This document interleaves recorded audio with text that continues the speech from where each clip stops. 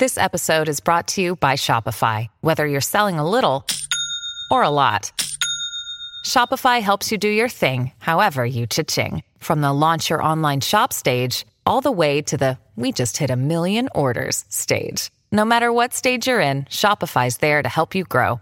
Sign up for a $1 per month trial period at shopify.com/special offer, all lowercase. That's shopify.com/special offer. Welcome to the Cool Things Entrepreneurs Do podcast with your host, Tom Singer. In each episode, we explore the interesting lives of business leaders, entrepreneurs, solopreneurs, and others who have a healthy dose of the entrepreneurial spirit. It is time to explore something cool. Now, here is your host, Tom Singer. Hey, and welcome to another episode of Cool Things Entrepreneurs Do. Thank you so much for pulling your chair up to the Cool Kids table. We are up to episode number 479. And as I've been talking about for a while, I'm getting excited about 500. I don't know what that means, but it's coming up strong in just a couple of months.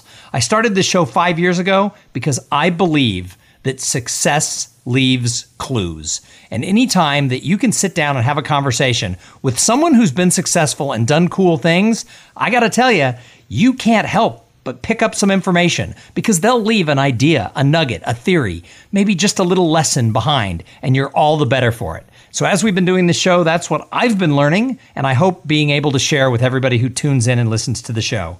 Now, I am really excited about today's show. I was supposed to interview this guest, about a year ago, and he got sick and some things changed, and my life took me into a whole busy different direction, and I never got a chance to do it, but things happen for a reason. So Colin Gwynn is, we have a mutual friend, and Colin Gwynn is a lot of things. He is an entrepreneur. He is an out-of-the-box thinker. He's an architect of life, would be the way I would sort of describe him. But many of you would know him for one of two things. He has been described to me, and I don't know if he'd call himself this, but as sort of the person who really founded the commercial drone industry, or at least got it launched into a real thing. I mean, over the last several years, we've all seen drones kind of appear on the scene, but they are now pretty much used in a lot of commercial ways, and it was Colin who sort of architected the beginning of that. But if you don't know him as sort of one of the fathers of the commercial drone industry, you might know him as Colin from Colin and Christy, from season 5, 15 years ago, and season 31 this year of The Amazing Race. Now, I got to tell you, my wife is one of the biggest fans of that television show. She has watched every season, never missed an episode. And when she got a chance to meet Colin and Christy, my wife was a little bit starstruck because in addition to the fact that they won $1 million this year, they're also two of the coolest, most interesting people you could sit down with. So I asked him, I said, Colin, we got to do this interview. And like all good entrepreneurs, he said, let's find a way to do it. And so here we are today. So Colin, welcome to Cool Things Entrepreneurs Do. Well, Tom, thank you so much. I appreciate it. I hope I can live up to that introduction. People say that all the time. I must give really good introductions. It's a very good introduction. Absolutely. I'm like, keep talking. Yes, is this me you're talking about? I love it. Well, it also might be that I get some really cool guests here on Cool Things Entrepreneurs Do. So before we sort of dive into the drone industry, and I'm going to talk a little bit about The Amazing Race and sort of some life changes that Colin may have had from season 5 to season 31. I do want to talk a little bit about sort of your career path and who you are. So you now have a company. You're the founder of a company called Gwynn Partners, which is a product to marketing consultancy. Can you tell us a little bit about maybe your early days in business, how you started out, and then what is Gwynn Partners? Yes, I guess where do you want to jump in? I mean, if we talk about how we got to where we are at Gwynn Partners, that kind of starts with the birth of the drone industry and DJI and creating some of the early drones in the space. You want to just kind of start all the way back there? Let's do it all. Let's go.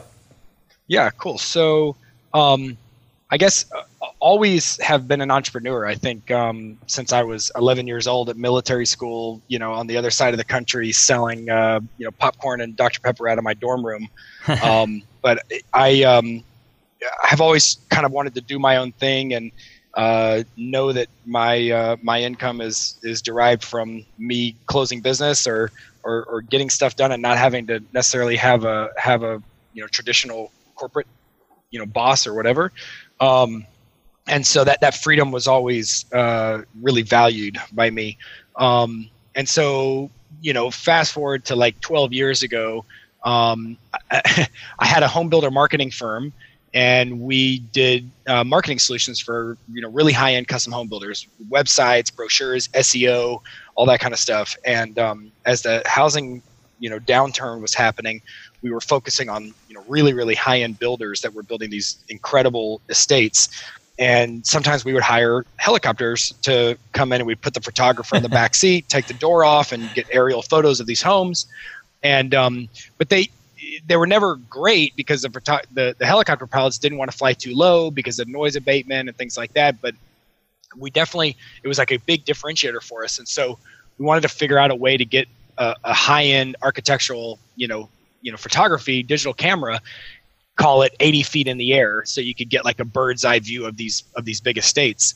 And so that's kind of where I started researching ways to do that. And I looked everything from blimps to kites. I was a big kite surfer, and since like kind of the late 90s. And I was looking at ways to do it with big poles off the back of a truck. And I found that there were some people that were buying these really big remote control helicopters and kind of dremeling them and kind of Frankensteining, machining some parts and buying all these different parts from all over the world and kind of, fashioning a way to put, a Canon 5D on the front of one of these remote control helicopters and take pictures from the ground. And I was like, man, that is right up my alley, because I was always a geek growing up with all the kind of toys and tech and RC cars and things like that. So I was like, this satisfies our need to take aerial photography and also may give me an excuse to buy a $25,000 toy helicopter. Like, sign me up. And so I went to Christy at the time, and she was getting like, her bonus check that year was right around that amount. And I was like, what we should do with your bonus check is build a toy helicopter. Which is just what every wife wants to hear. About? That's exactly. Yeah. Let's take all the money you've earned and build a flying camera. Yeah. That's right. And she's like, what? I'm like, trust me, it's going to pay for itself.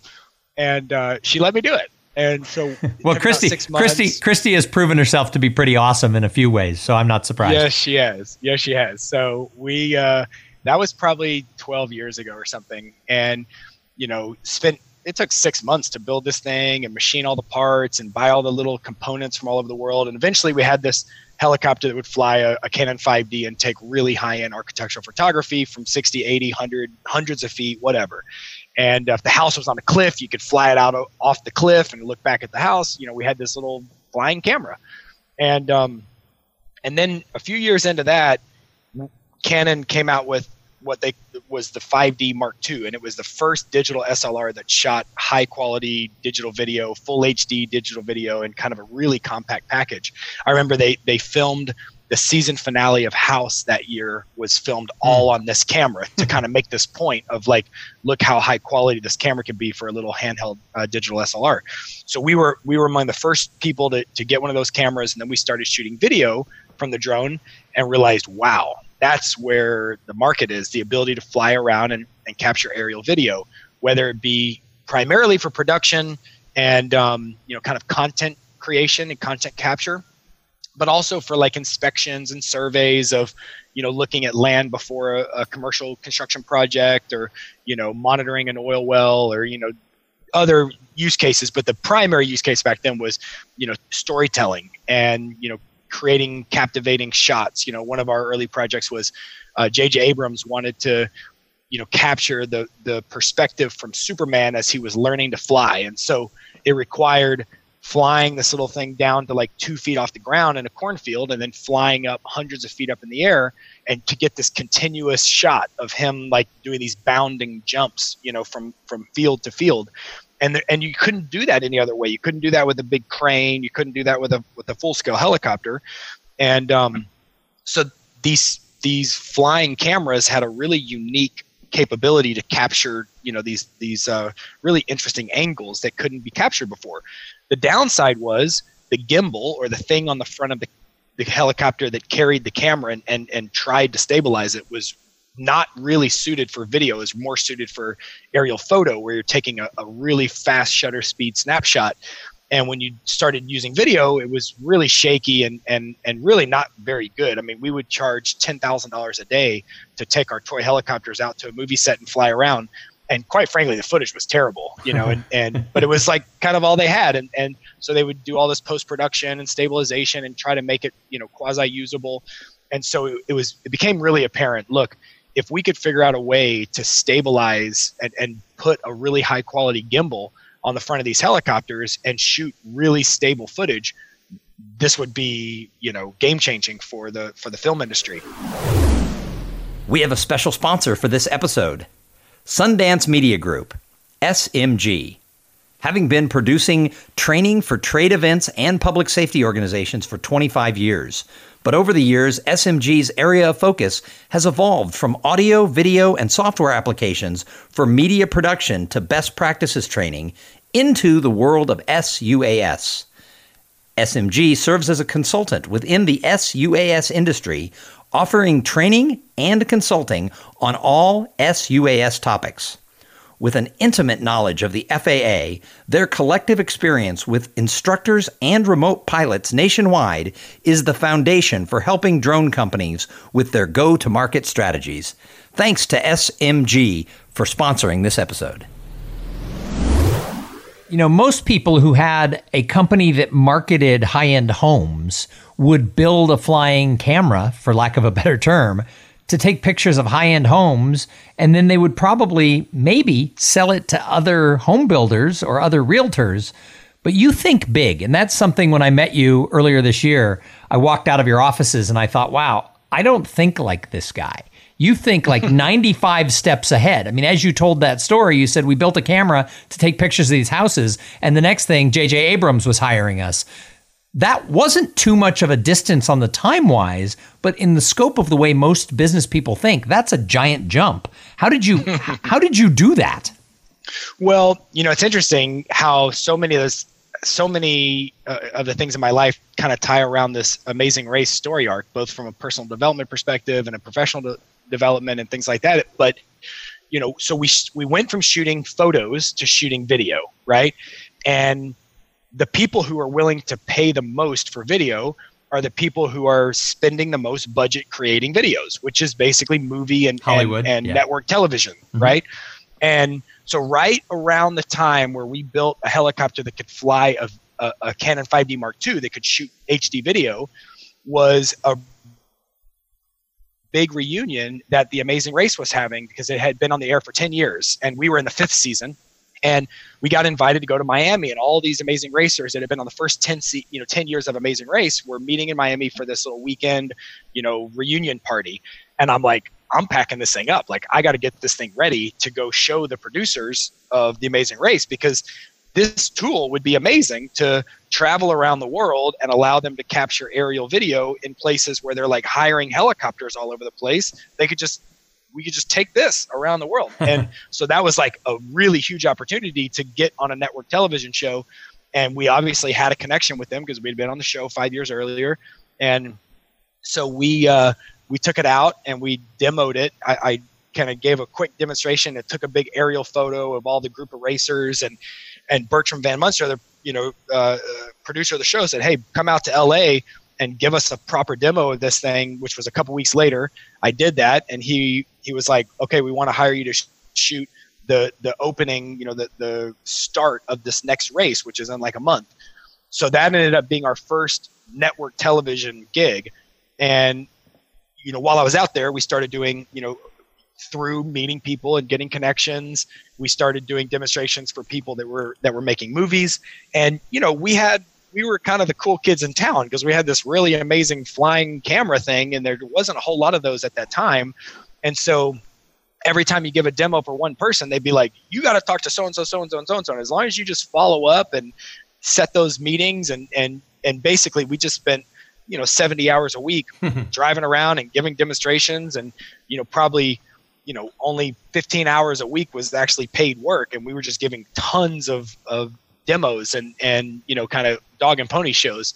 And, that just leads right up to the top of, we were shooting for Michael Bay and J.J. Abrams and Steven Spielberg. And, it a long list of, really high-end filmmakers. But what we learned was that, look, if this could be stable, if we didn't have to do so much post-production and it wasn't so shaky, this would be a total game changer. And so I think where kind of what you referred to earlier is like, instead of just going, well, whatever, we're still getting plenty of business and I'm just going to keep doing this. It was, the kind of the thinking ahead was like, okay, someone's going to figure out how to stabilize this image.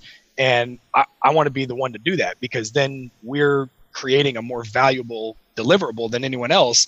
And obviously, thinking from like a salesperson my whole life, it's like, how can I make the strongest value proposition of anyone else so that I want my pitch to be a no-brainer sale, right? I don't want to ever be selling something where, I have to rely on them thinking I'm a good guy to pick my solution. And so I want to always try to stay ahead from a value proposition standpoint. And so I started kind of going on this quest to figure out a way to stabilize this gimbal. And I met with a bunch of firms, engineering firms here in the States.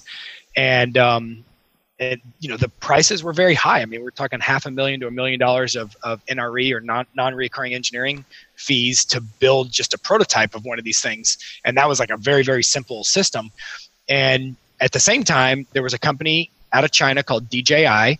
At that time, they were like a 14, 15 person company that made a little autopilot. So the autopilot went on our remote control helicopter, and it was like a little computer system that made it much easier to fly, because you're flying these things really far away. You can't be relying on like pure RC helicopter piloting skills. You need this little system on board to kind of stabilize it and, keep you from crashing this thing when you're flying at 400 or 500 yards away. So this company DJI made that system. And it was while I was setting one up one time that I realized, man, the same algorithms they're using to stabilize this helicopter could easily be used to stabilize the camera on the front of the helicopter. And had that conversation with them. We went out and met with them, and the owner of the company, the founder of DJI, Frank, or Wang Tao is his Chinese name, and Frank's his American name, was basically my same age. We're within 6 months apart. We had a lot of similarities. We were both into these, RC helicopters. He just built this company to make these autopilots because he wanted to go to the park and fly RC helicopters around and impress girls. But they were really hard to fly, and he kept crashing them. So he built a stabilizer system to make it easier to fly. And anyways, I said, hey, do you guys think you could do this? Whatever. And ultimately, we hired them as a contract engineering firm to build us a prototype. Once we had a prototype, this was a game changer. We could fly around a camera in the air and shoot perfectly stable video. And now we went to those same directors and directors of photography and producers that we had been doing demos for the previous couple of years. And we said, check this out. And every single one of them was just absolutely floored. And they said, we want this on every single thing we shoot from now on. And so quickly we realized, okay, we're not even going to be able to scale up fast enough to supply the amount of demand that's going to come from the ability to move a camera around in 3D space with perfect stability. And furthermore, someone's probably going to develop a similar technology within 12 to 18 months once they see that we've developed this technology. And so, again, thinking ahead, it's like, instead of being the only outfit in town that could do this for 12 to 18 months, why don't we just make this, productize it, and sell it to the world, and just basically equip all of our competitors with this hardware so that everyone can shoot stable video, and then we'll just let them fight for the market of who's going to win the jobs. And so we did that. And I said, hey, Frank said, you should start up DJI North America, which will focus on kind of the flying camera aspect of our business. They were doing kind of the autopilot stuff. And at that time, DJI, they're like $3 million of revenue. So they don't have capital to give me to start up a company, but they're like, hey, you think you can sell these high-end, gimbals that we're making, then we'll send you a bunch of them to your garage and you sell them. And then when you get the money from selling them, you can start the business with that, with that money. And once you're kind of up and running and you're in the black, you're cash flow positive, then you can pay us back for the equipment, and so we did a deal. I was 48% owner of DJI North America, and they were 52%. So they could, kind of have the ultimate control of the brand and stuff like that. And our job here was to sell the product, create the brand and the identity and the content and all the kind of revenue strategy for selling the flying camera aspect of DJI. Now, obviously, everyone knows DJI now is all about cameras and stabilization and flying cameras. They don't sell like plain autopilots, really. And so we did that. They sent us a bunch of gimbals. I started, me and my camera operator, Brad, at the time, we were selling gimbals out of my garage to like websites, and using that cash, we eventually got an office space. We hired people. And so fast forward like less than 12 months, I think it was like 9 months later, we had $6 million cash in the bank. We were paid off in full back to the parent company, and we were off to a $20 million revenue year. And after doing $3 million the year before.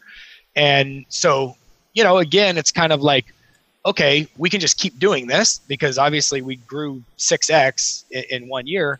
But what we noticed was that probably 80% of the people who were, interested in buying this high-end professional flying camera system, they were costing kind of $10,000 to $15,000 for a system. And, about 80% of our interested leads would end up not purchasing because there was so much unknown around how much is this thing going to cost me? What if I spend all this time building it? It wasn't so much the cost because these guys were spending $10,000 on a lens without blinking an eye. And that's like one prime lens.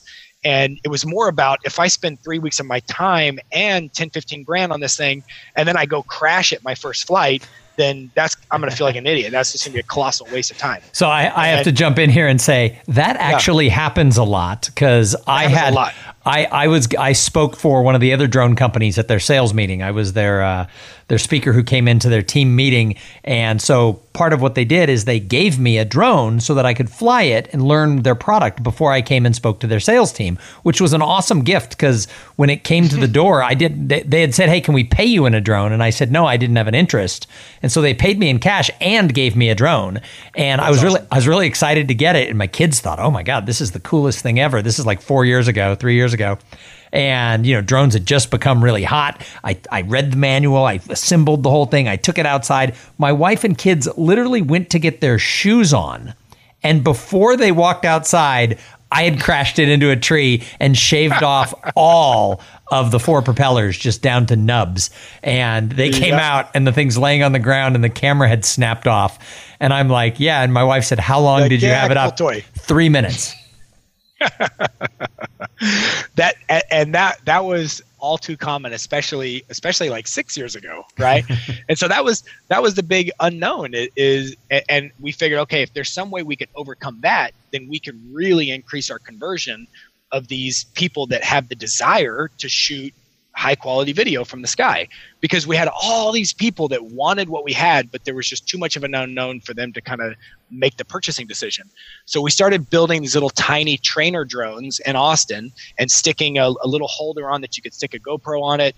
We did all the soldering, we put it all kind of bubble wrapped it all, and we'd put it in a box and we'd say, look, for $1,000, here's a little kit drone that's all pre-programmed and pre-built for you. You can put a GoPro on it, you can fly this thing around, and you can at least get a sense for what it's like to get aerial photos and video. But it won't be stabilized or anything you could actually use in a production, but it'll like give you an idea of what it's like to fly a camera around. And by the way, the big, $15,000 system, it flies exactly like that. So if you're able to fly this thing and you learn to fly it, then you'll be able to fly the big one. And of course, for them, it's just like, oh, okay, cool. $1,000, cool toy, flying RC helicopter. Like, we'll take it. And so that was really easy to get people to at least, kind of try that. And most of the people, I think over 70% of people that we sold those systems to came back and bought the $15,000 one within a couple of months. And so we're like, okay, this is working really well to get people kind of be the gateway drug into aerial photography.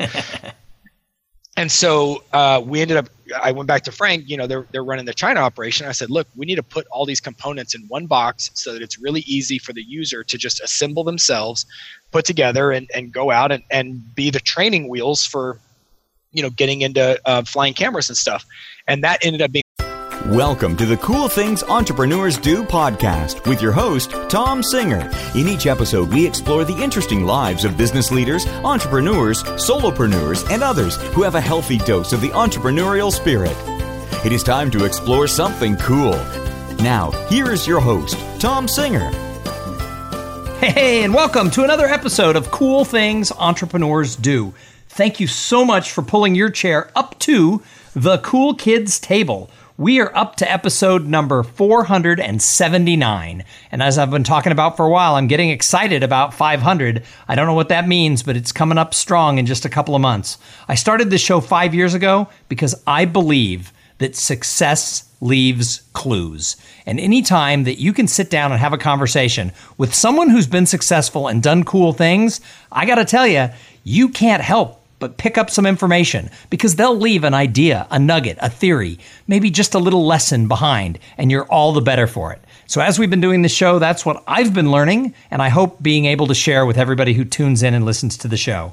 Now, I am really excited about today's show. I was supposed to interview this guest, about a year ago, and he got sick and some things changed, and my life took me into a whole busy different direction, and I never got a chance to do it, but things happen for a reason. So Colin Gwynn is, we have a mutual friend, and Colin Gwynn is a lot of things. He is an entrepreneur. He is an out-of-the-box thinker. He's an architect of life, would be the way I would sort of describe him.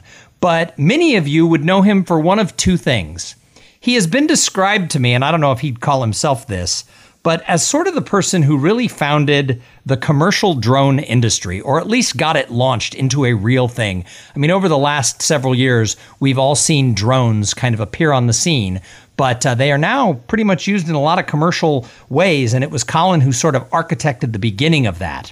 But if you don't know him as sort of one of the fathers of the commercial drone industry, you might know him as Colin from Colin and Christy from season 5, 15 years ago, and season 31 this year of The Amazing Race. Now, I got to tell you, my wife is one of the biggest fans of that television show. She has watched every season, never missed an episode. And when she got a chance to meet Colin and Christy, my wife was a little bit starstruck because in addition to the fact that they won $1 million this year, they're also two of the coolest, most interesting people you could sit down with. So I asked him, I said, Colin, we got to do this interview. And like all good entrepreneurs, he said, let's find a way to do it. And so here we are today. So Colin, welcome to Cool Things Entrepreneurs Do. Well, Tom, thank you so much. I appreciate it. I hope I can live up to that introduction. People say that all the time. I must give really good introductions. It's a very good introduction. Absolutely. I'm like, keep talking. Yes, is this me you're talking about? I love it. Well, it also might be that I get some really cool guests here on Cool Things Entrepreneurs Do. So before we sort of dive into the drone industry, and I'm going to talk a little bit about The Amazing Race and sort of some life changes that Colin may have had from season 5 to season 31. I do want to talk a little bit about sort of your career path and who you are. So you now have a company. You're the founder of a company called Gwynn Partners, which is a product to marketing consultancy. Can you tell us a little bit about maybe your early days in business, how you started out, and then what is Gwynn Partners? Yes, I guess where do you want to jump in? I mean, if we talk about how we got to where we are at Gwynn Partners, that kind of starts with the birth of the drone industry and DJI and creating some of the early drones in the space. You want to just kind of start all the way back there? Let's do it all. Let's go. Yeah, cool. So I guess always have been an entrepreneur. I think since I was 11 years old at military school, on the other side of the country selling, popcorn and Dr. Pepper out of my dorm room. But I have always kind of wanted to do my own thing and know that my income is derived from me closing business or getting stuff done and not having to necessarily have a traditional corporate boss or whatever. And so that freedom was always really valued by me. And so fast forward to like 12 years ago, I had a home builder marketing firm.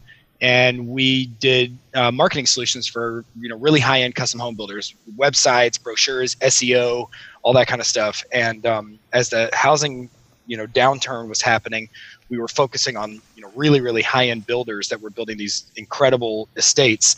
And sometimes we would hire helicopters to come in, and we'd put the photographer in the back seat, take the door off, and get aerial photos of these homes.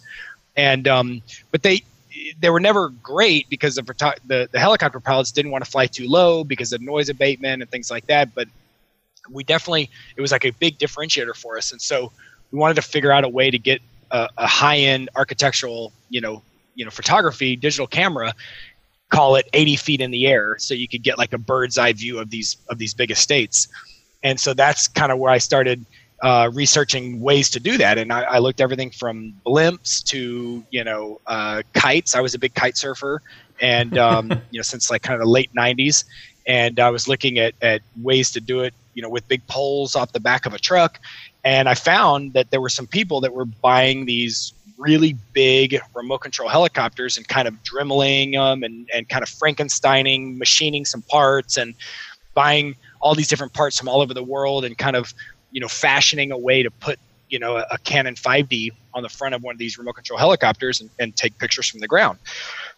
And I was like, man, that is right up my alley, because I was always a geek growing up with all the kind of toys and tech and RC cars and things like that. So I was like, this satisfies our need to take aerial photography and also may give me an excuse to buy a $25,000 toy helicopter. Like, sign me up.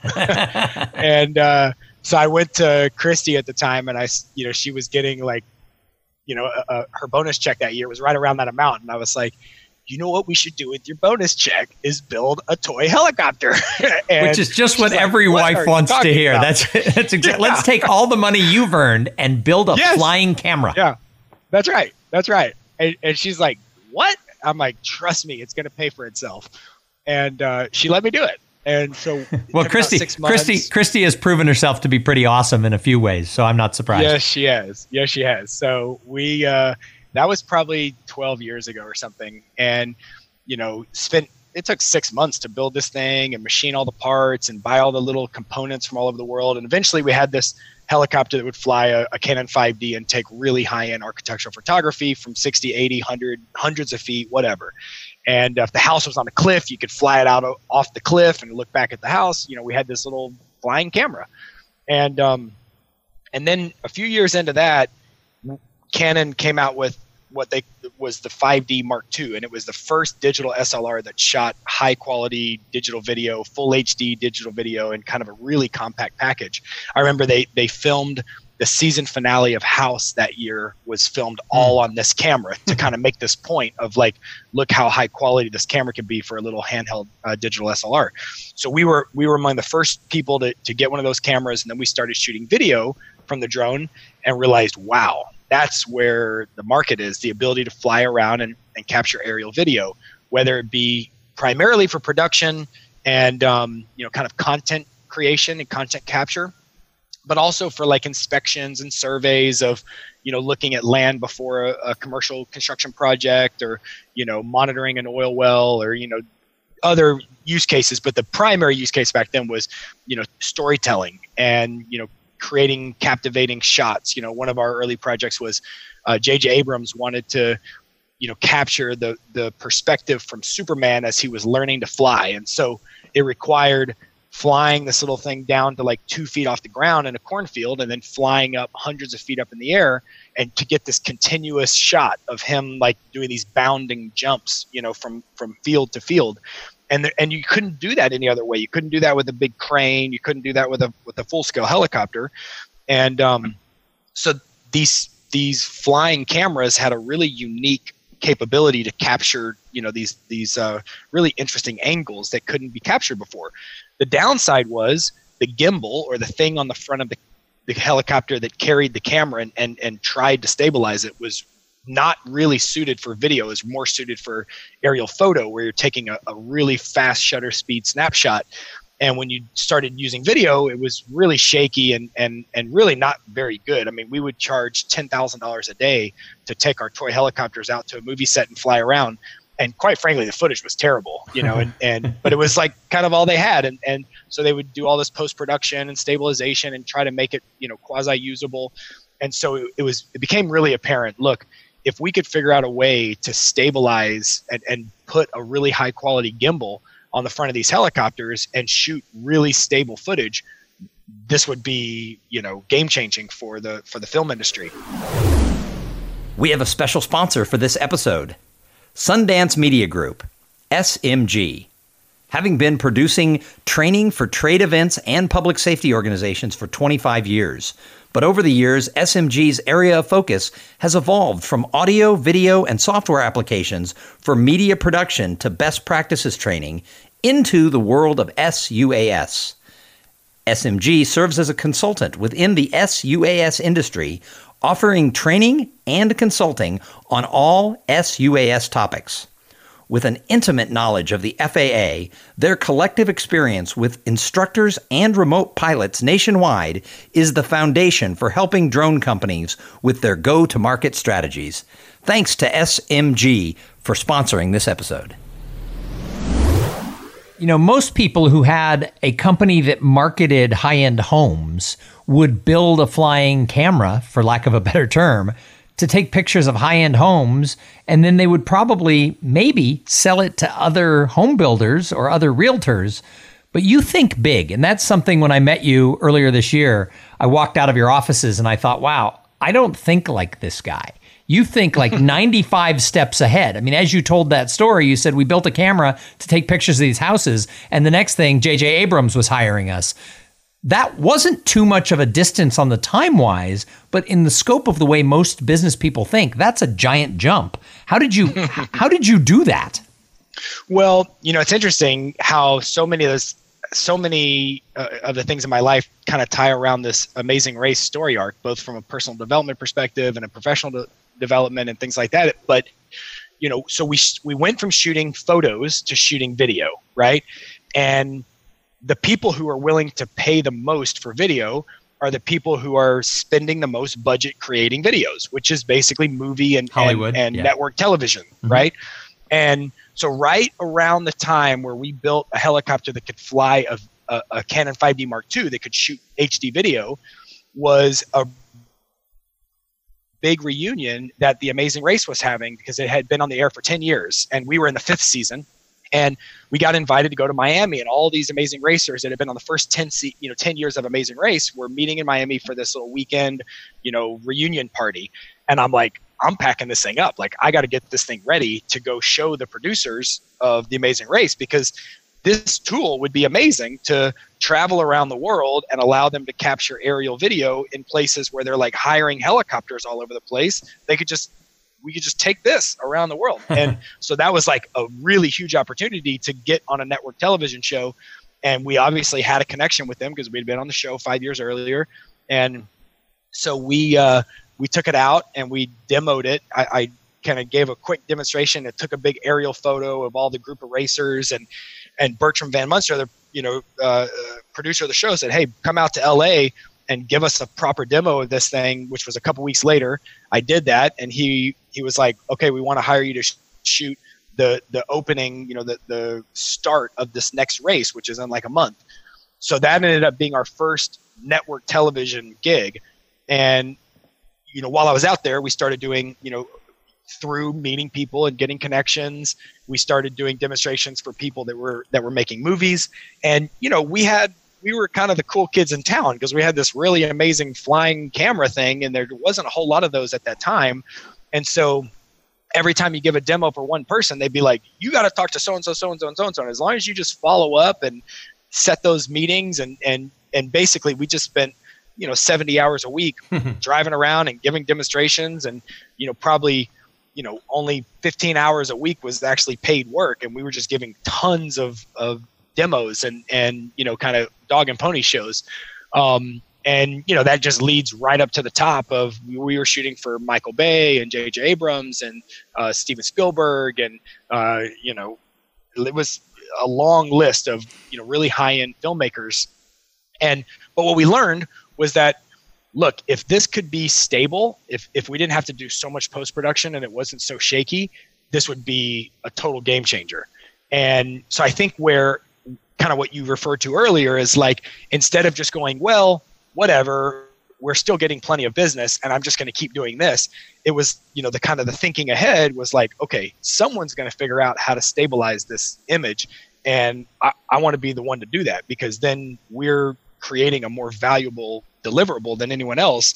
And obviously, thinking from like a salesperson my whole life, it's like, how can I make the strongest value proposition of anyone else so that I want my pitch to be a no-brainer sale, right? I don't want to ever be selling something where, I have to rely on them thinking I'm a good guy to pick my solution. And so I want to always try to stay ahead from a value proposition standpoint. And so I started kind of going on this quest to figure out a way to stabilize this gimbal. And I met with a bunch of firms, engineering firms here in the States. And the prices were very high. I mean, we're talking $500,000 to $1 million of NRE or non-recurring engineering fees to build just a prototype of one of these things. And that was like a very, very simple system. And at the same time, there was a company out of China called DJI. At that time, they were like a 14, 15 person company that made a little autopilot. So the autopilot went on our remote control helicopter, and it was like a little computer system that made it much easier to fly, because you're flying these things really far away. You can't be relying on like pure RC helicopter piloting skills. You need this little system on board to kind of stabilize it and, keep you from crashing this thing when you're flying at 400 or 500 yards away.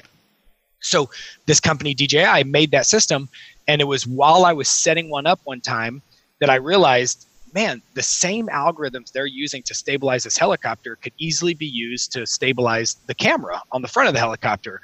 And had that conversation with them. We went out and met with them, and the owner of the company, the founder of DJI, Frank, or Wang Tao is his Chinese name, and Frank is his American name, was basically my same age. We're within 6 months apart. We had a lot of similarities. We were both into these, RC helicopters. He just built this company to make these autopilots because he wanted to go to the park and fly RC helicopters around and impress girls. But they were really hard to fly, and he kept crashing them. So he built a stabilizer system to make it easier to fly.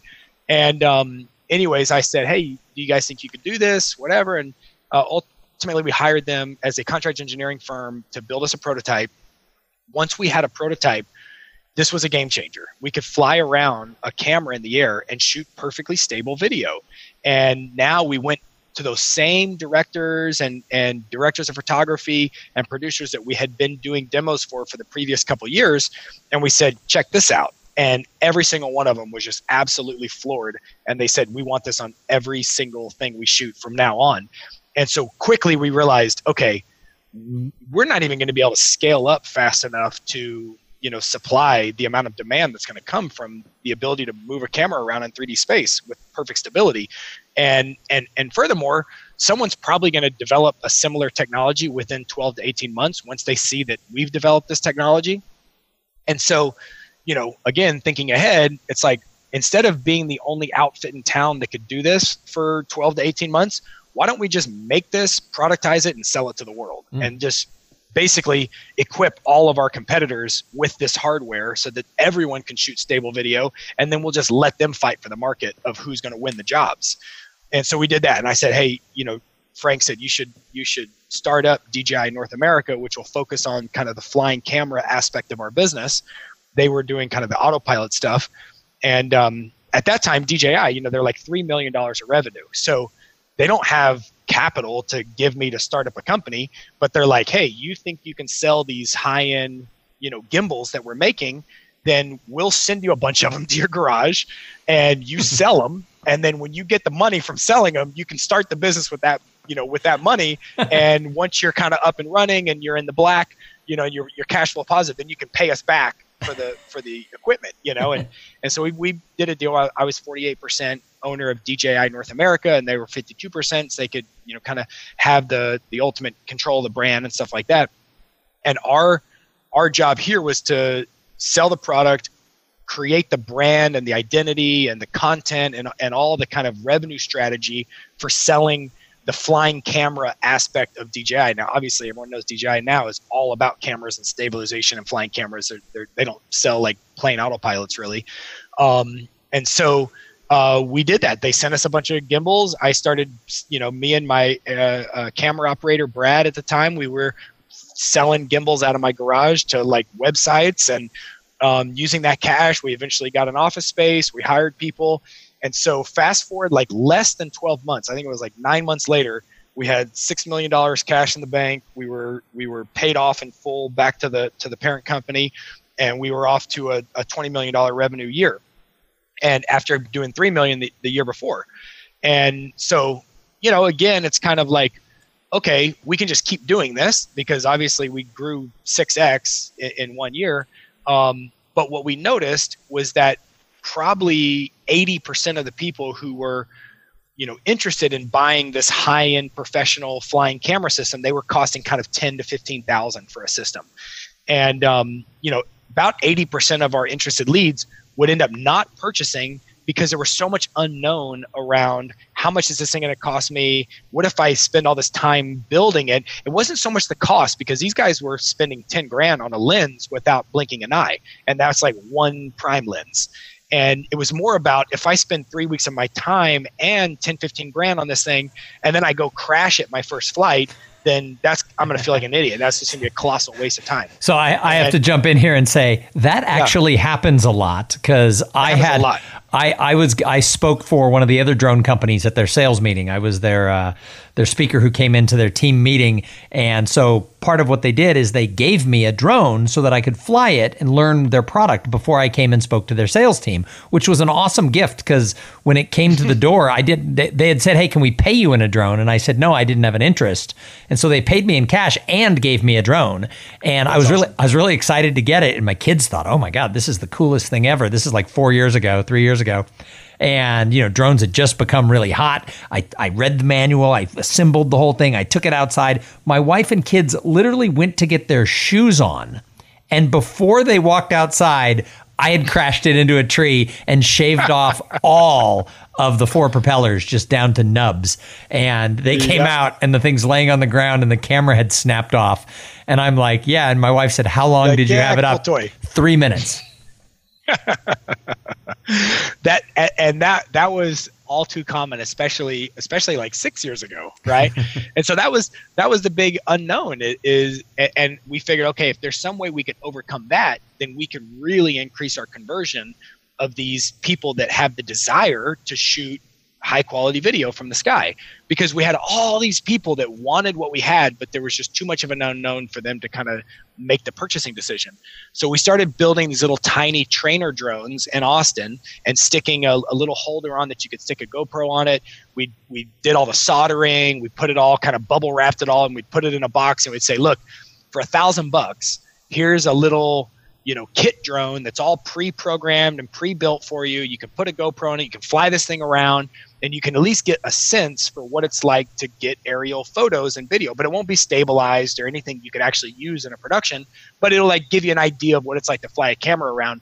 And by the way, the big, $15,000 system, it flies exactly like that. So if you're able to fly this thing and you learn to fly it, then you'll be able to fly the big one. And of course, for them, it's just like, "Oh, okay, cool. $1,000, cool toy, flying RC helicopter. We'll take it." And so that was really easy to get people to at least, kind of try that. And most of the people, I think over 70% of people that we sold those systems to, came back and bought the $15,000 one within a couple of months. And so we're like, okay, this is working really well to get people, kind of be the gateway drug into aerial photography. And so I went back to Frank, they're running the China operation. I said, "Look, we need to put all these components in one box so that it's really easy for the user to just assemble themselves, put together, and go out and be the training wheels for, getting into flying cameras and stuff." And that ended up being the Phantom 1, which was a little white quadcopter that really didn't do anything but fly a GoPro on a fixed mount, and really didn't have any DJI tech in it. It was all off the shelf, or parts from other vendors and suppliers that we just kind of made a shell and kind of put it all in one box and made it look kind of consumer friendly. And I took it up and down the East and West Coast to all the different camera shops that we had been buying all of our equipment from for the last 5 years, and said, "Look, take a chance on this, put 4 of them on your shelf, just buy 4 from me, see what happens." And I'm like selling the milkshake machines up and down, like the McDonald's guy, and I would do a little dog and pony, fly this thing around. And so I got a bunch of these camera shops to be like, "Okay, we'll take 4.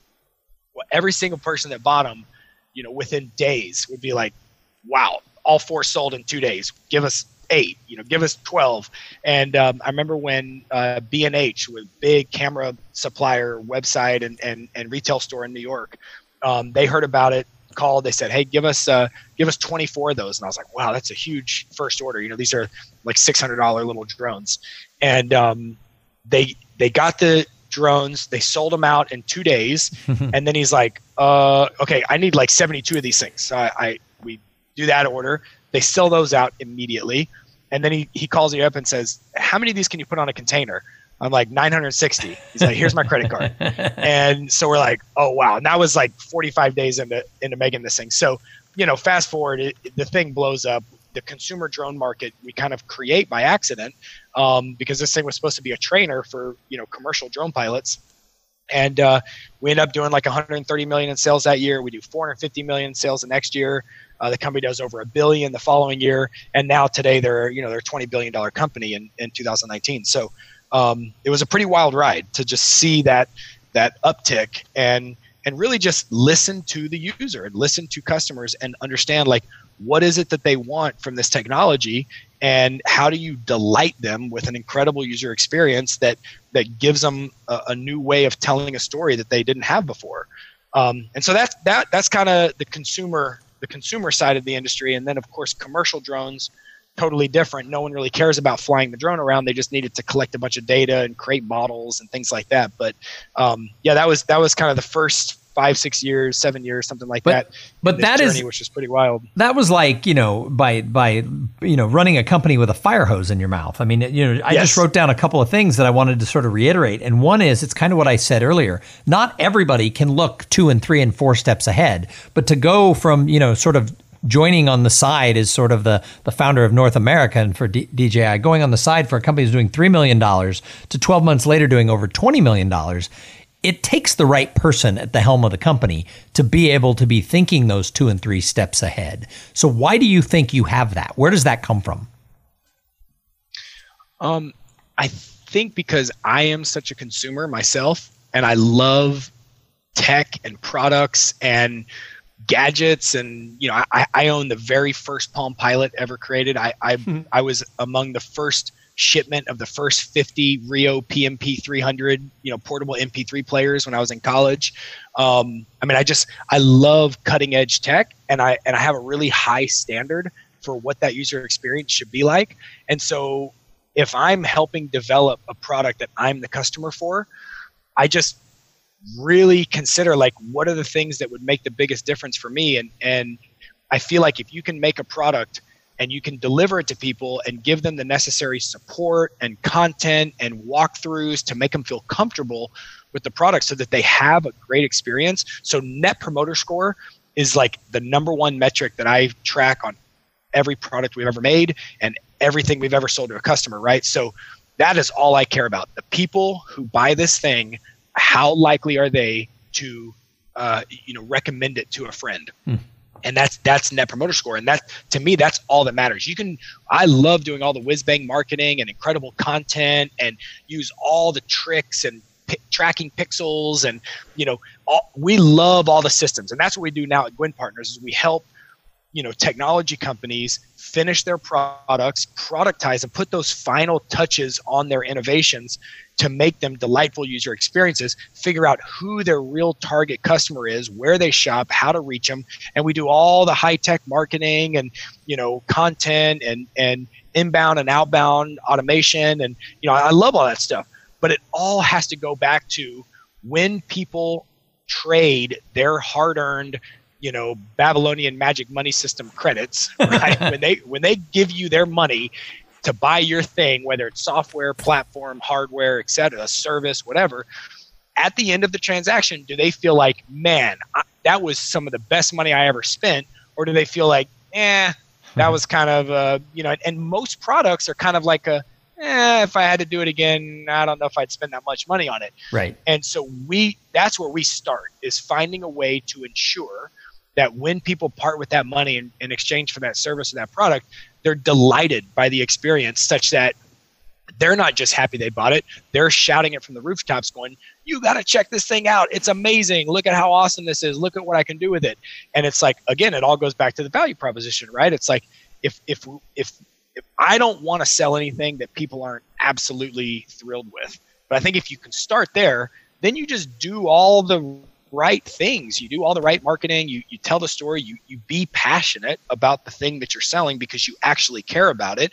Don't go sell something that you're not into. Like if I don't even know what the example would be, but if I was creating some, crochet kit, or Is that what it's called when you like make hats and probably, but I'm just laughing to see Colin crocheting. Yeah, it's like I don't think I would be able to be that passionate about that. Now, maybe if I learned how to do it and got super into it and I saw what the downfalls were with the existing systems and we made it better, then I could be super excited. But that's just not something I'm really into. And so I'm not going to go make one of those or look for a job selling one of those. And so often I see people starting businesses looking at spreadsheets only. And I've had friends of mine that say, oh, I want to leave corporate America and I want to be an entrepreneur, and they'll come ask me for advice because all I've ever done is have my own businesses. And they'll be like, I'm looking at, opening a Great Clips, franchise or a Subway. What I like about this one is these numbers and that, and what I like about that one, I'm like, wait a second, you're talking to me about maybe doing like a haircut place or a sandwich making place or some other car wash. I'm like, you do realize like this is what you're going to be doing day in and day out. Like, are you into cutting hair? Like, are you into making sandwiches? Because if you're not, like, I strongly advise you not do this. Right. No, I fully agree. So this is kind of a good transition. So you left that world and you founded Gwyn Partners. How did you walk away from that? And how did you decide that you were going to start taking sort of what you learned with the drone industry and take it to other companies and their marketing and their productization? How did you make that transition? Well, that's a great question. So it was partially forced. That was a great that happened. That happened. That people say, how did you become a full-time professional speaker? And I said, well, I got laid off. So that was, Yeah. So it was, when Frank, the founder and CEO of DJI China, and his partner Swift, his kind of key partner, the three of us came up with our deal because the company was doing like $3 million in revenue. They weren't funding me with anything. All they were doing was giving me extended terms on these gimbals. So we just kind of came up with this deal on our own. Well, fast forward a few years and all of a sudden they're on their way to doing $1 billion in revenue. Now, all the people that were on the board of this tiny little company, now it's like, top priority. Who's right? Colin? And, who is this white guy in Texas that's getting 48% of our number one market? And who made this deal? And so it's like, and by the way, now our brand is created. We're known worldwide. We look like a total Western brand. How much additional value is he bringing? Does he really need to have 48% of the North American market? And so that began the renegotiation process, which ended up being like comical. Well, and it happens to a lot of us, right? It happens to a lot of people who are entrepreneurs, even if you work for yourself, the terms change in the world and you just got to be able to pivot. Right. Yeah. You have to be able to be flexible. And that's one of the biggest things in terms of like personal growth. People talk about Colin from season 5, 15 years ago, Amazing Race, and how much of a hothead I was and how much more like calm and collected we are this time around. So much of it has been from these incredibly difficult life experiences where I helped this company, get up to a $500 million in revenue in like the first 3 or 4 years of working there. And then they come back and say, hey, we want to trade you your 48% of North America, and we want to give you equity in the global company, because I was also the global chief innovation officer. So I oversaw kind of product direction and product design for the global company. And they're like, we want you to really focus on your CIO position for the global company, and we want you to get a piece of the whole pie. And I'm like, okay, well, cool. Let's talk about that. What does that look like?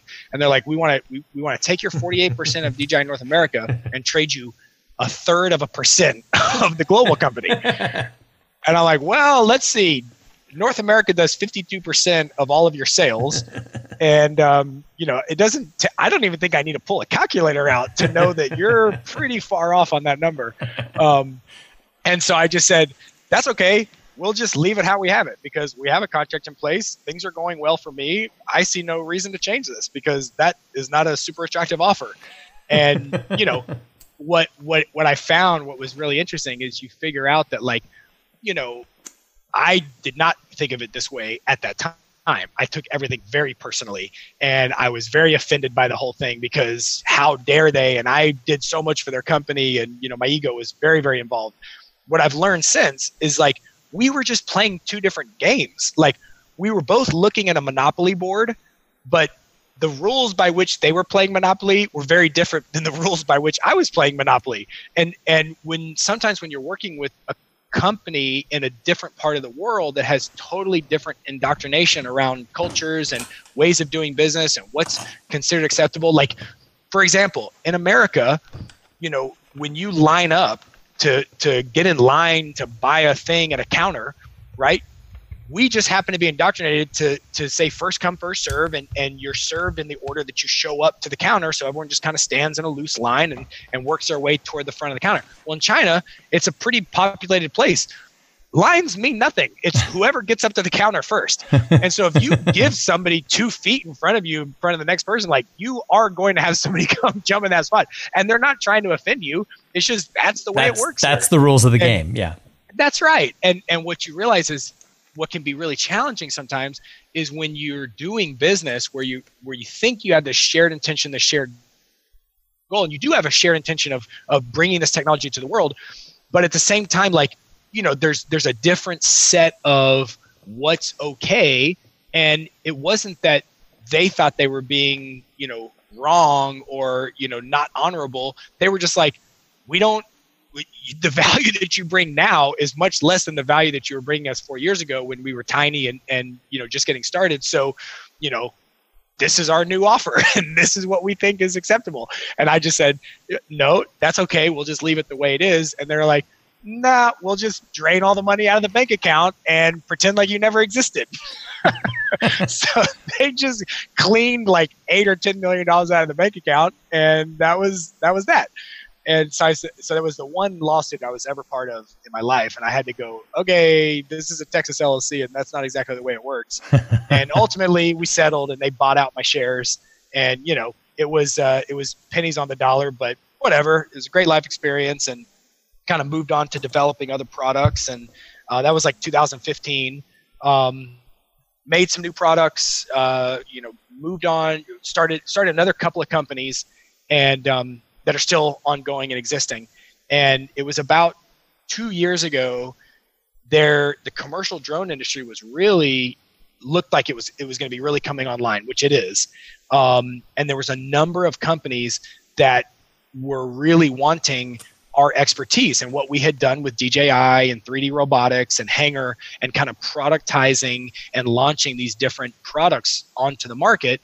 And so instead of like doing one thing, we figured, what, if we can help in this transition period of like the initial launch onto the market and the initial productization, that's where we can be the most valuable. And so it was essentially the team that's been with me, for the last 12 years, some of them since before DJI, and some of them since 3DR, and some of them since Hanger. And it was kind of the core team that's worked together over all these last companies. We all, formed Gwin Partners, and we now have, 15, 20 clients at a time, half from inside the US, half from around the world, most of which are in the drones and autonomous robotics space, but a handful of which are in just other fun high-tech toys that we just happen to like electric-powered hydrofoil surfboards, that are also dealing with like high-power brushless motors and big electric batteries and speed controllers and wireless hand controllers. So a lot of the same tech that's in drones, but in a luxury, high-performance hydrofoil surfboard. So, but most of what we do is kind of in our core space of drones and autonomous robotics. And, we take all the lessons we've learned over the last 10 or 12 years, and we try to, guide and usher these entrepreneurs that have closed their seed rounds or their A rounds, and try to, help them navigate the waters of scaling a company, and try to get them to not make quite as many mistakes as we made in some of our endeavors. And it's really fun. It's really rewarding to be able to kind of share that past experience and bring some, other insights and perspectives to the table that help these entrepreneurs, through these initial years of their business.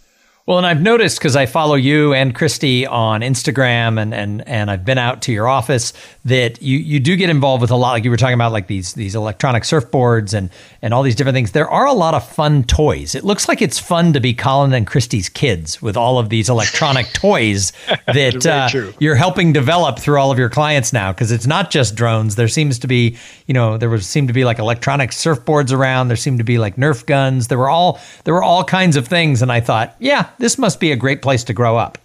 It is. It's VR.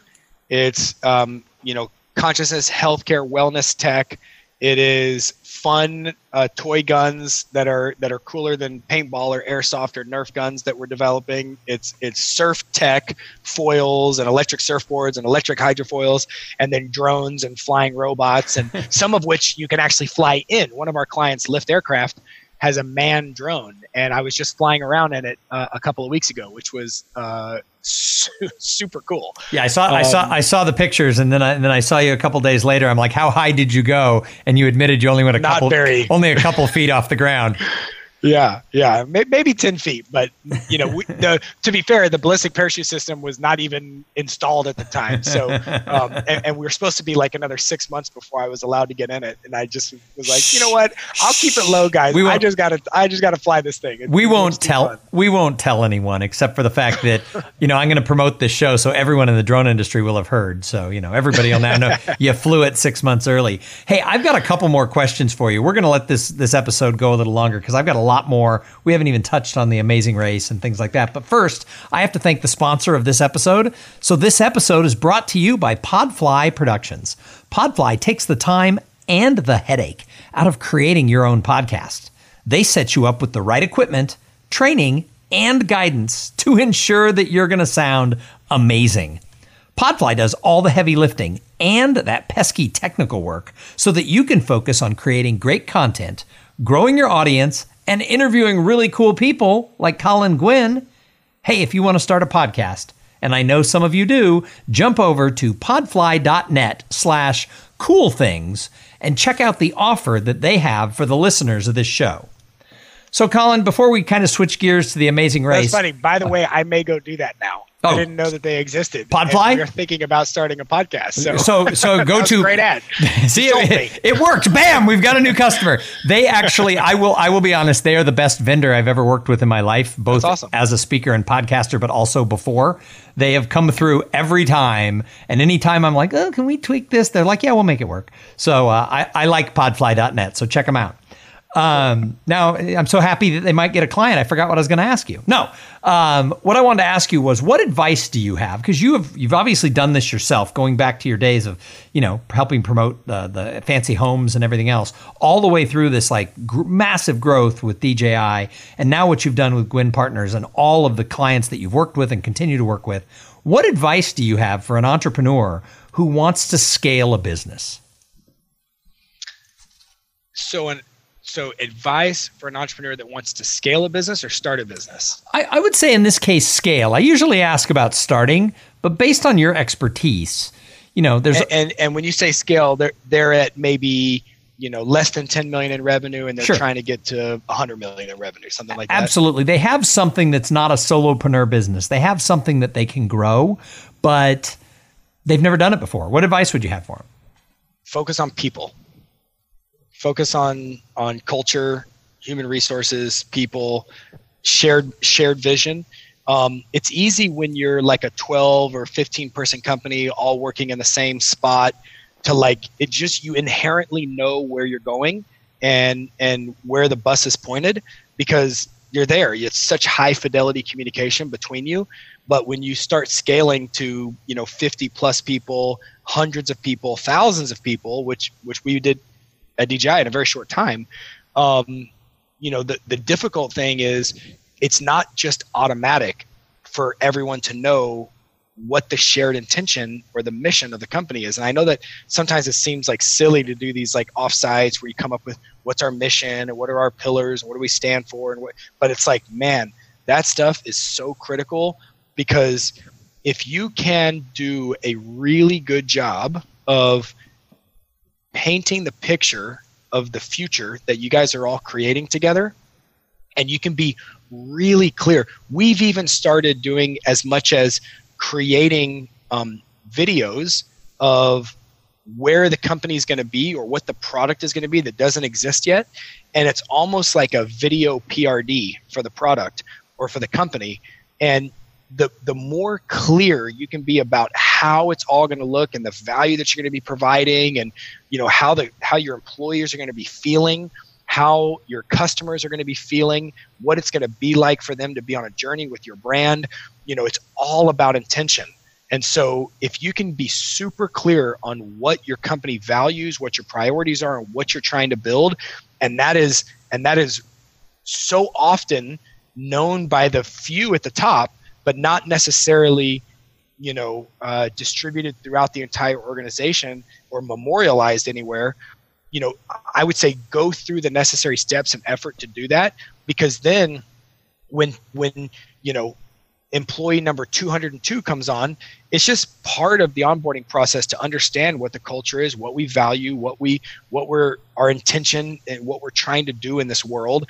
And this is what we're trying to build, and this is when we want to have it done by. The more clear all that is, then the easier it is for those, later stage employees to know all the little, should I go this way or should I go that way, every time they hit a Y in the road, whether it's in code that they're writing or partnership deals or ambassadors that they're trying to bring on or resellers or you name it. And they're going to have all these little tiny decisions to make throughout the day. And if they don't have a really clear picture of where the company's trying to go, then it can be challenging to know what's in the best interest of the company's overall goal and overall stated intention. And so, I don't know. I think that's the number one thing that has made the biggest difference in both success and failure on our side. Sure. And being able to get those people to scale with you. And the one thing I noticed, I got to meet several of the people who work at Gwin Partners, is you're like a family. I mean, you're still on that smaller side in this particular business, but the people who are there, you've been together through a lot of these other things. And, they definitely, I would say there was a brother and sisterhood with the people you were working with for sure. Yeah, and I would say my biggest advice for people in life is really think about what lights you up and do that. And one of the things that lights me up is having that type of relationship with the people that I work with. And so I have found a way to have that. And, anyone can find a way to have your cake and eat it too, if you just think outside the box and focus more on what really brings you joy and happiness and what gets your vibes up, and just act from that place. Do the things that make you stoked, and don't try to solve, hard, challenging problems from a place of stress or, feeling defeated, because that's just never going to work out. And so, I think that's even bigger, more broad advice for anyone that's trying to scale a company. Well, and that actually might be the answer to the next question. And the next question is, so when I go into companies and do a workshop, I do a thing often, I call it the paradox of potential, because we think potential is so exciting, but there were a lot of people building flying helicopters, and yet you and DJI took it to, $500 million. So the question is, how come some entrepreneurs, even in the same business, they all have potential, and some people go much farther across that gap from potential to performance? What's that delta? Probably self-sabotaging tendencies and stuck traumas that they haven't dealt with, because we really are, truly creating our realities. And, there's a lot of subconscious and unconscious behaviors that we have as humans that came from our childhood and programming and culture and things like that, that I think, really dictates what our reality ends up looking like. And so, an example is if people are trying to scale a company and be really profitable, but they grew up their whole life hearing it's harder to get a rich man into heaven than a camel through the eye of the needle, or it's, money is the root of all evil, or, rich people are bad.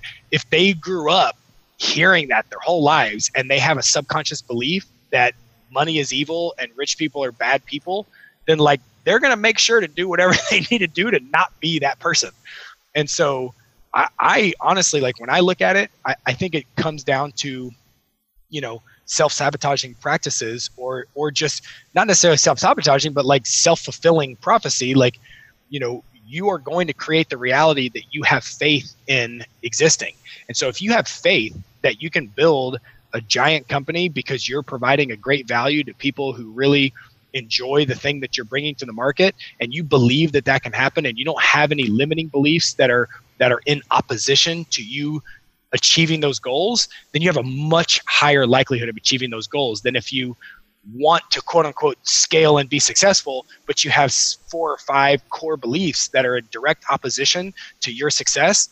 That's going to be a challenging road. And that's actually something I picked up about you when I met you several months ago.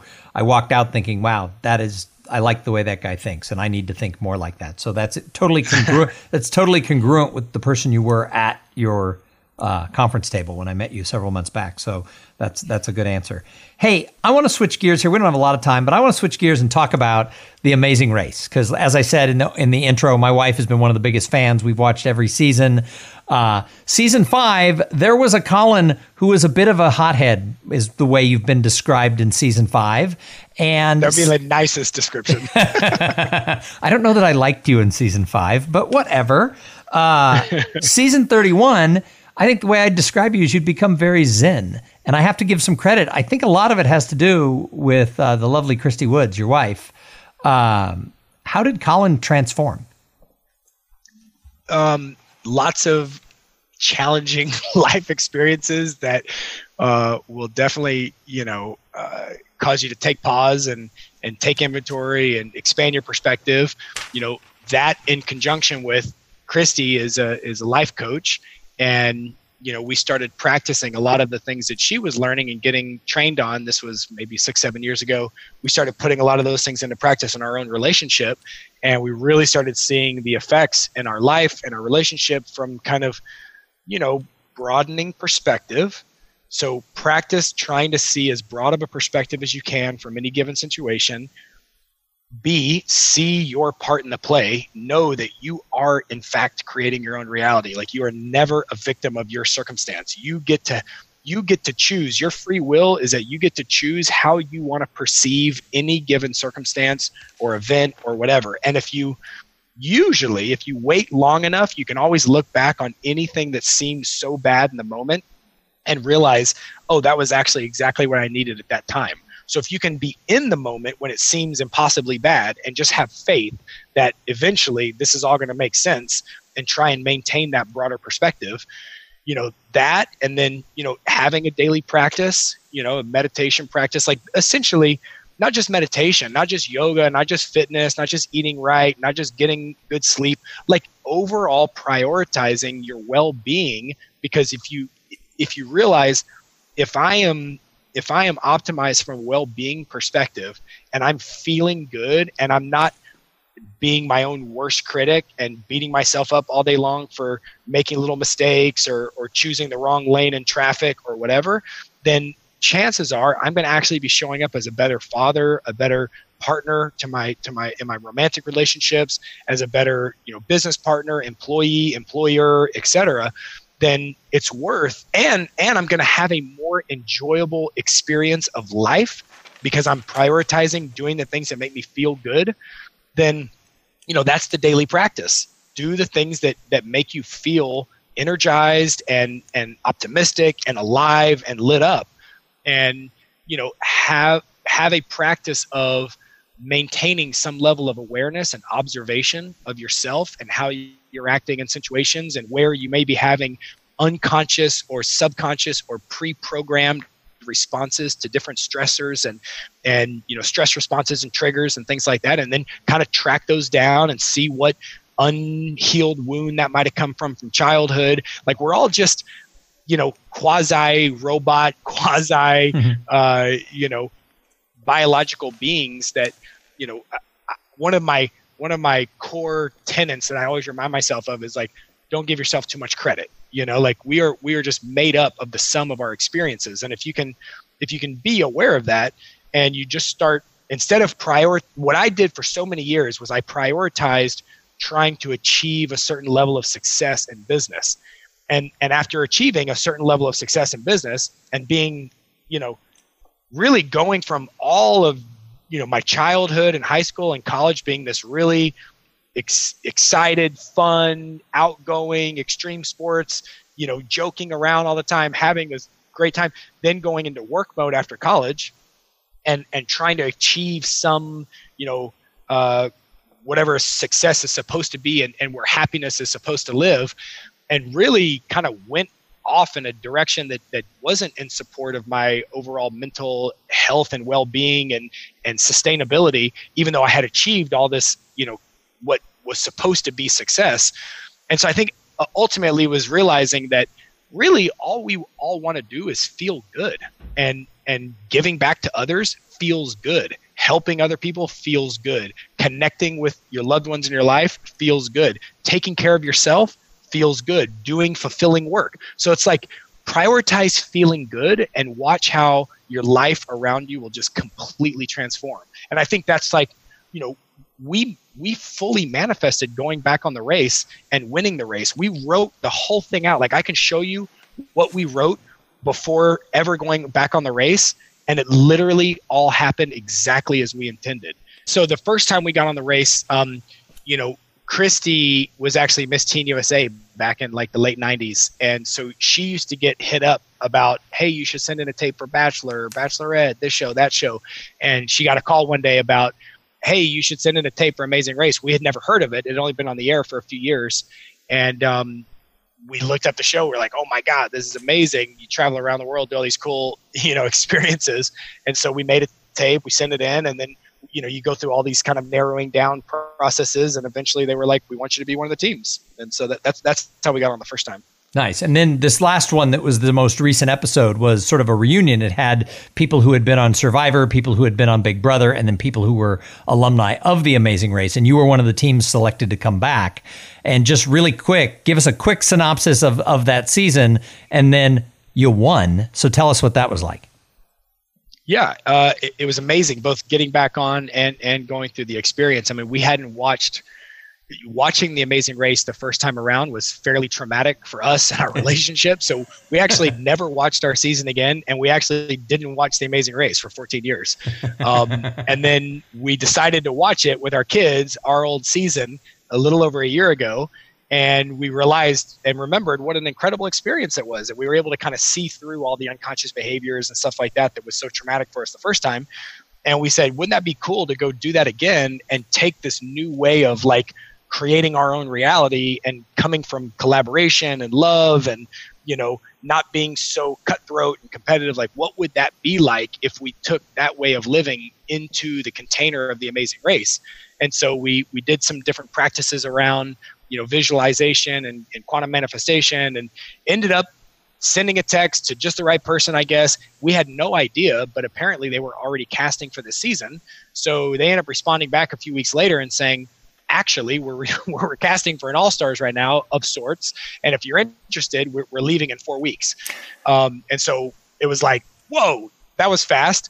And so we ended up packing our bags. Be careful what you manifest is probably. Careful what you wish for. Yeah. It's, we were like, we just looked at each other and we're like, really? We were thinking maybe we'll do The Amazing Race someday again, like in the next 5 years. And so anyways, yeah, we good timing, I guess, and got on the show. And this time around, it was just totally enjoyable. We made the decision that we were going to prioritize the experience and maximizing the experience and, really feeling into how grateful we were to get to do all the amazing challenges and meet all the amazing people and see all the cool places and experience the different cultures. And we just focused on all of that. And we focused on how great all the other teams were. And we did all these different, gratitude practices around each team and what we loved about them. And I think that kept us in a place of kind of, high vibration and coming more from love. And, that gets you to, I think, a higher likelihood of, the reality all working out in the way that you're envisioning it. And we did a lot of visualization around running up to the mat first. And it all just kind of ended up working out that way. So, I don't know, call it coincidence. Or it was a lot of fun. I had met you and Christy about a month before the season began to air. And I purposely did not tell my wife that I had been at your office. Because she's such a fan of the show. We were going to try and coordinate where we would go to dinner, but I wouldn't tell her who we were going to eat with. And I would say it was a client of mine, like Kevin and Carrie. And then right before you walked into the restaurant, I go, no. I remember their names are Colin and Christy. And then I would surprise her. But the problem was your schedule and my schedule never allowed for that to happen. So I was so bummed because every time I would see you guys on the show, I was so excited because you were always a strong contender. You guys were always doing well. And it was so fun to watch the teamwork that you and your wife had developed. And clearly, from the story that you've shared with us about the work that you've done over 6 years, I mean, it was clear that that's who you guys were as people. It was so much fun to watch, and I felt so bad I couldn't share it with my wife. And then a couple weeks before the finale, through our mutual friend, you invited us to go to the cast party and the watching party that night. And I got to say, it's probably one of my wife's, 5 or 10 favorite events that we've ever done. And we were sitting one table next to you. And what I didn't realize until halfway through the finale, the 2-hour finale, you guys hadn't seen the 2-hour finale. You lived it. You knew you won. We didn't know. Although I did assume that you wouldn't have invited our friend Dave out from California if you hadn't won. So I figured you'd maybe had won. But but it was so fun to watch you sitting with Tyler and Corey, who were the second place team, and the love that you guys had for each other and the friendship. And you could see it on the screen that you guys were at this point where if you won, great. If they won, great. And there was such a camaraderie. But it was so fun watching you and watching them watch the show. I was watching the TV and I kept glancing over. And so it was kind of a unique experience for my wife and I that I'm always grateful that you included us in that. Thank you. That's awesome. Yeah, absolutely. That was such a blast. That night was really cool. And you're exactly right. It's like you remember running your portion of the race, but when we watch the race, we're watching it for the first time like everyone else. And you're always like, oh, that's what was going on with that team, or that's what was going on over here. And oh, interesting how they choose to kind of tell the story. And so it's like just as interesting and riveting for us as it is for anyone else, because we get to see such a small piece of the puzzle as you're going. Yeah, it was quite interesting to be able to experience that and see that. But the funny part was I was posting pictures online, and my 22-year-old daughter and her fiance loved the show, and so I started walking around to Phil, the host of the show, you, Team Fun, and a few other people who I'd met at the cast party, and I said, "Would you guys film like a quick video before the finale started?" And so I started sending these videos of you guys saying, "Hey, Jackie and Thomas, enjoy the finale of The Amazing Race." And she literally texted me halfway through and goes, Thomas, her fiance, thinks my parents are the coolest people in the world. So we scored major son-in-law. That's awesome. Major son-in-law points. So that was awesome. That is awesome. And then he was awesome. And then he was like, how are they even there? And she's like, I don't know, things like that happen. They just Dad meets weird people, and Uncle Dave has these connections. So, well, Colin, this is possibly the longest episode ever of Cool Things Entrepreneurs Do, and also one of the best. So you shared a lot of a great life story, a life arc of things you've done, but also a lot of nuggets of information on a way to live as an entrepreneur and maybe as a person. And so I want to thank you for coming on and being part of it. Do you have any sort of parting words for the people who listen? Well, I will say that Chrissy and I put together a free video series, for people that are in relationship, of kind of the low-hanging fruit that allowed us to kind of break through the stuff that we were in the first part of our relationship and get to where we are now. And it's at colinandchristy.com, and it's free and it's awesome stuff. So if you haven't already checked it out, you should check it out too, Tom. So no, I didn't know about that. So I will go and check that out. And actually, I would like to interview Christy on the show. And I decided not to do you at the same time because I wanted to go deep into the drone industry and I didn't want to overshadow her. I would like to talk to her about her life coaching and her business. Yes, because I think be awesome. I think what she does is on such a good, you would use the word vibration. I don't know if that's the term I would use, but on such a good tone that if she's willing, I'd like to do an episode with her as well. I think that'd be super cool. Yeah. Awesome. Well, thank you so much for having me. This has been a great conversation. No, this has been fun. And thank you to everybody who tuned in. I say it every time. If it wasn't for the audience, why would we even do the show? So thank you so much for tuning in. If you like the show, tell a friend, because the number one way people tell me they found Cool Things Entrepreneurs Do was from someone they knew saying, hey, check out this interview. And then they went back and binged some other shows and they've stuck around going forward. So if you like the show, tell a friend. You can find us on Facebook. There is a Cool Things Entrepreneurs Do Facebook page, at Cool Podcast on Twitter. And then you can find me on all the social medias. It's just at Tom Singer, THOMSINGER.com. Hey, we're going to be back in a couple of days with an interview with somebody just as cool as Colin Gwynn. I know you're thinking, how in the world is that possible? but we'll figure it out. But in the meantime, challenge yourself to go try some new things. And while you're out there doing that, have a great day. Thank you for being part of the Cool Things Entrepreneurs Do podcast. Without your participation and listening to these conversations, there is no show.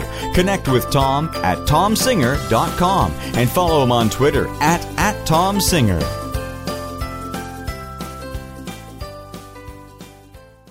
This podcast is a part of the C-Suite Radio Network. For more top business podcasts, visit c-suiteradio.com.